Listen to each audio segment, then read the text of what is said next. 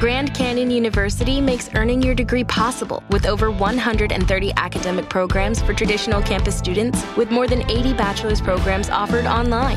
GCU provides you with the personal support you need, from complimentary unofficial transcript evaluations within 24 business hours to scholarships, academic support, and your GCU graduation team, led by your own university counselor. Find your purpose at GCU. Private, Christian, affordable. Visit gcu.edu.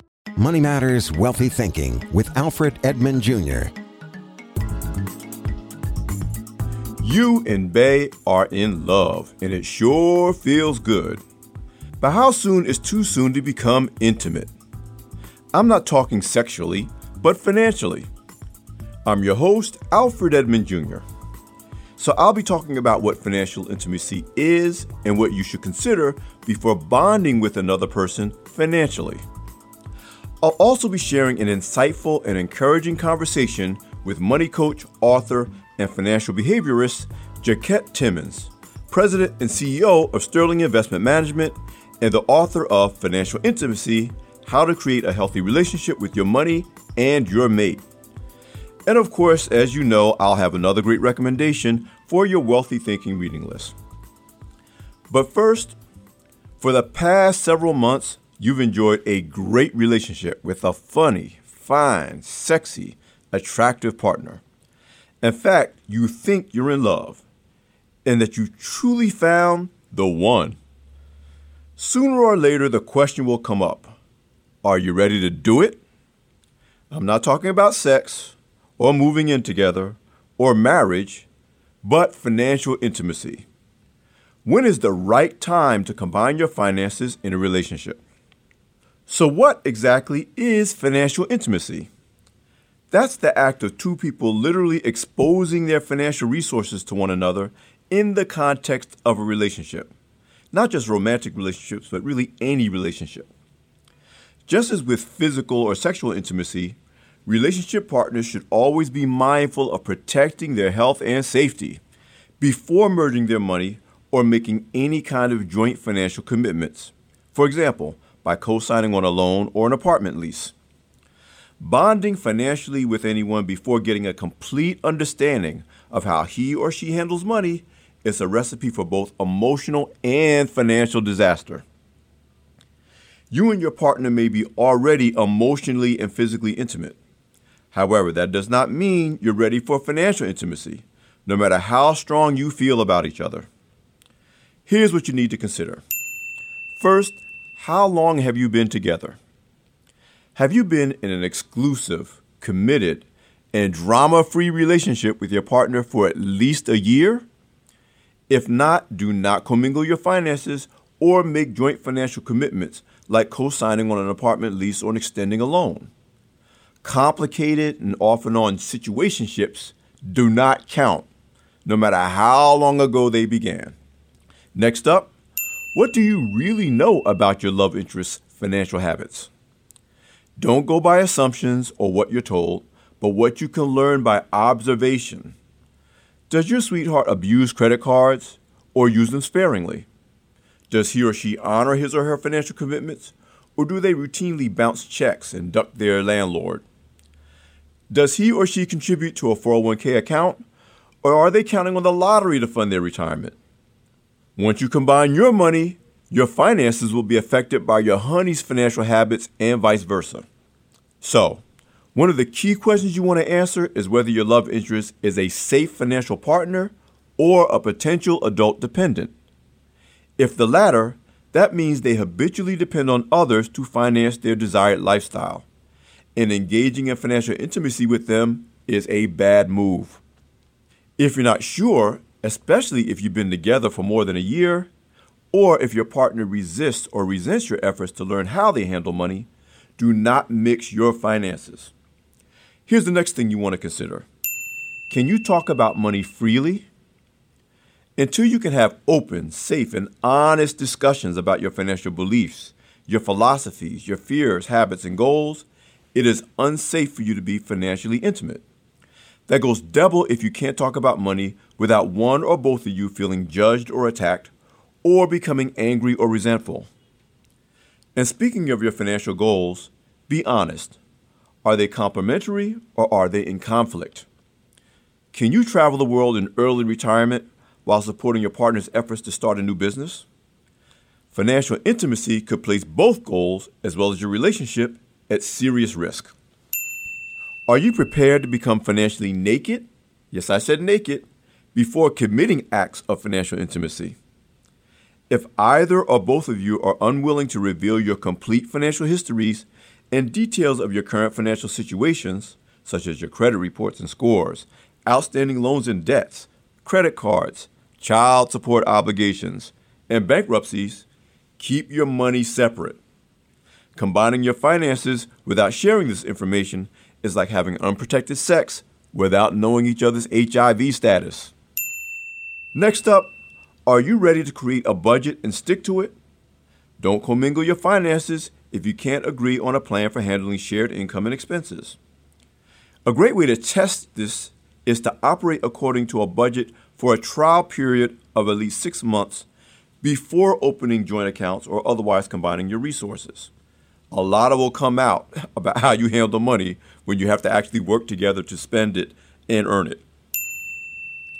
Think twice before taking on joint financial obligations.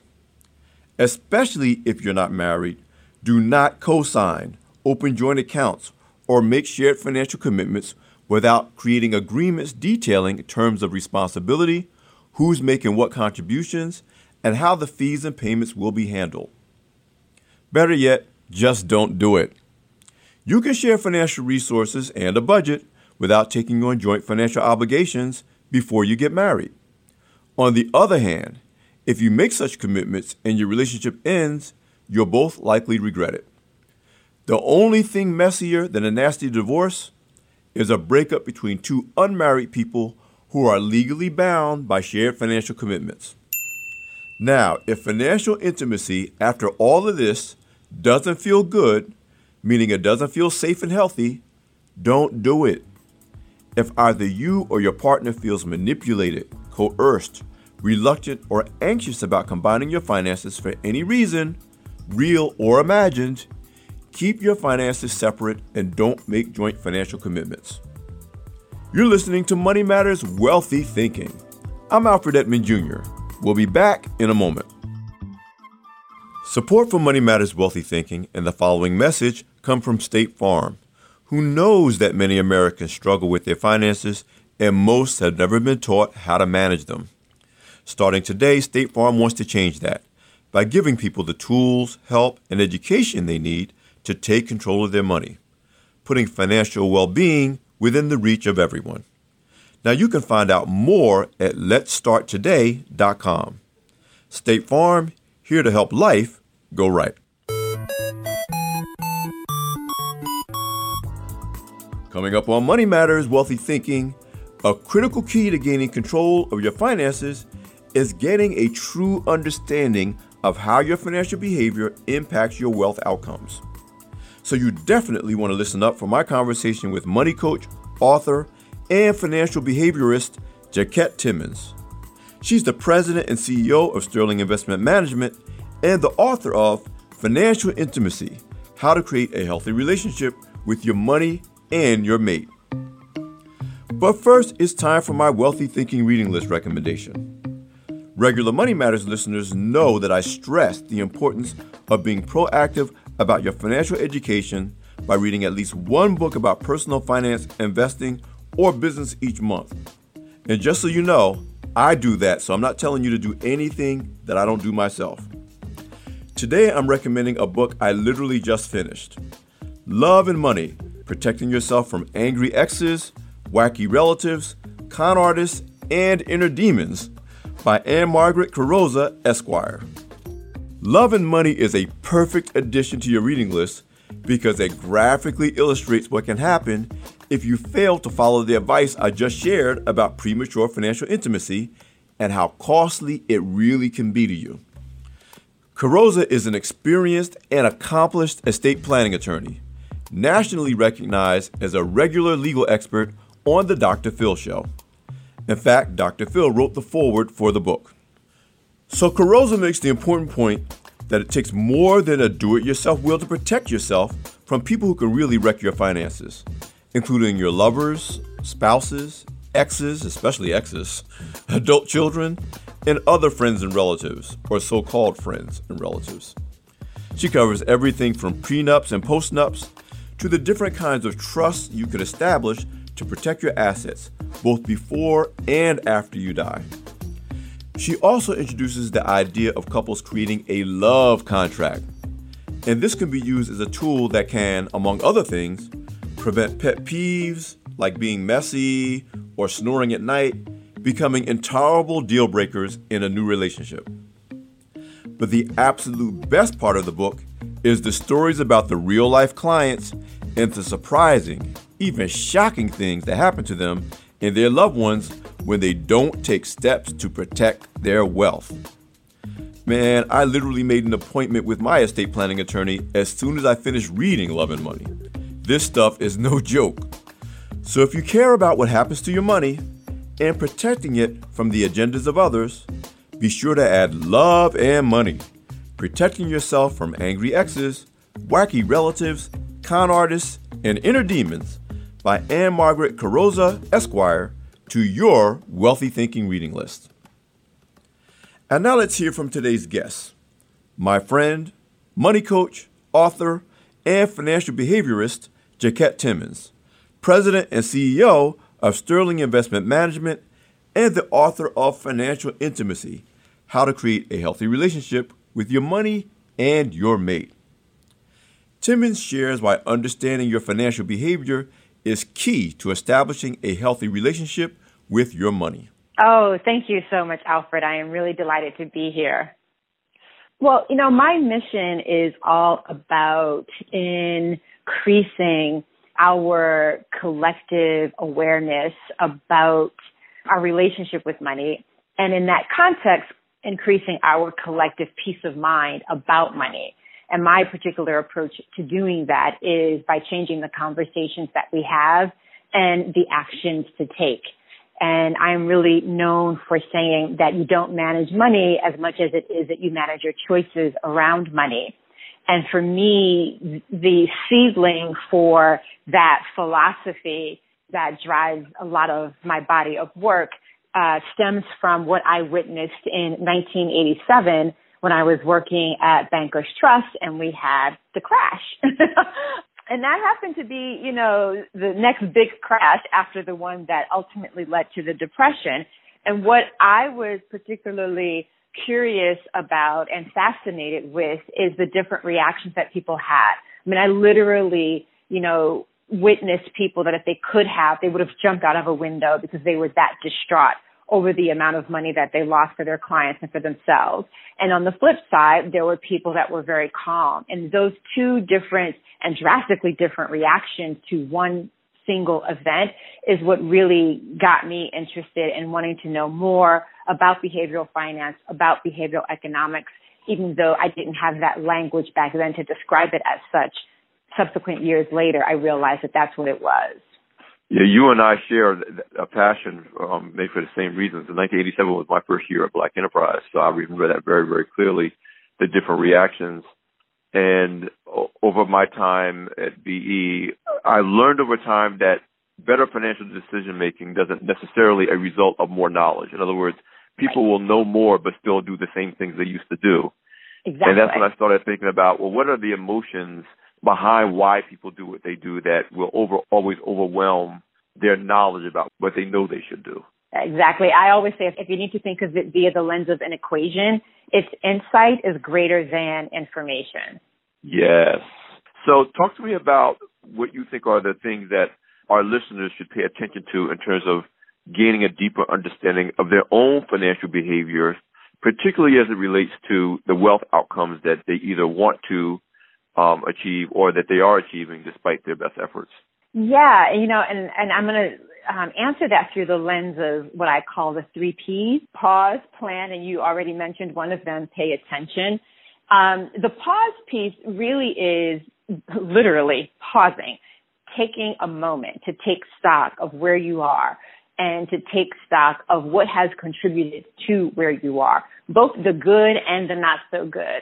And I think that in a culture where we kind of idolize being busy and idolize having so many things to do, that we don't really give credence to the value of taking some time, even if it is just 15 minutes a week, to really look at our numbers, and not just for the sake of looking at the numbers, but going through and asking ourselves the question, well, what are the choices that I made that might have led to this? And not just the choices that I made this week, but what are the choices that I made last month or 6 months ago or 1 year ago that's contributing to what I am experiencing right now? So just pausing to look at the numbers, but not just look at the numbers, do that with the intent of asking some questions. After you've done that, then you have, some data, if you will, by which to create a plan, and a plan that is a combination of being rooted in reality, but a reflection of what you want. And I think one of the reasons why people fail when it comes to plans, or they get really, really frustrated, is that they make these plans based upon the future and the vision that they want to have. And that is absolutely awesome.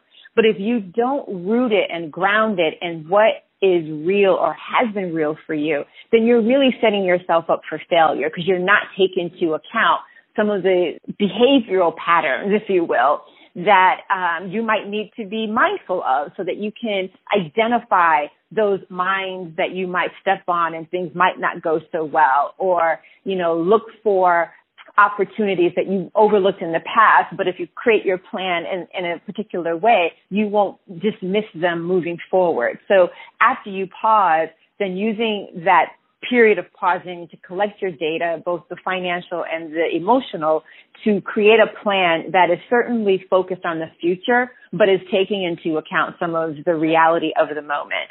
And then in terms of paying attention, it literally is being mindful of what you are doing every single day with your money. Because the thing that I say is, you go into your wallet probably every day, whether it's to get your cash or credit card, debit card, or you go online to do something. But just because you do that, it doesn't mean that you are in tune with what you have, what you do with what you have, or why. But if you just pay attention and just simply ask yourself the question of, why am I doing what I am doing? And not from a standpoint of being judgmental, but out of a space of curiosity, that's going to give you a lot of insight that you might not have initially been tuned into.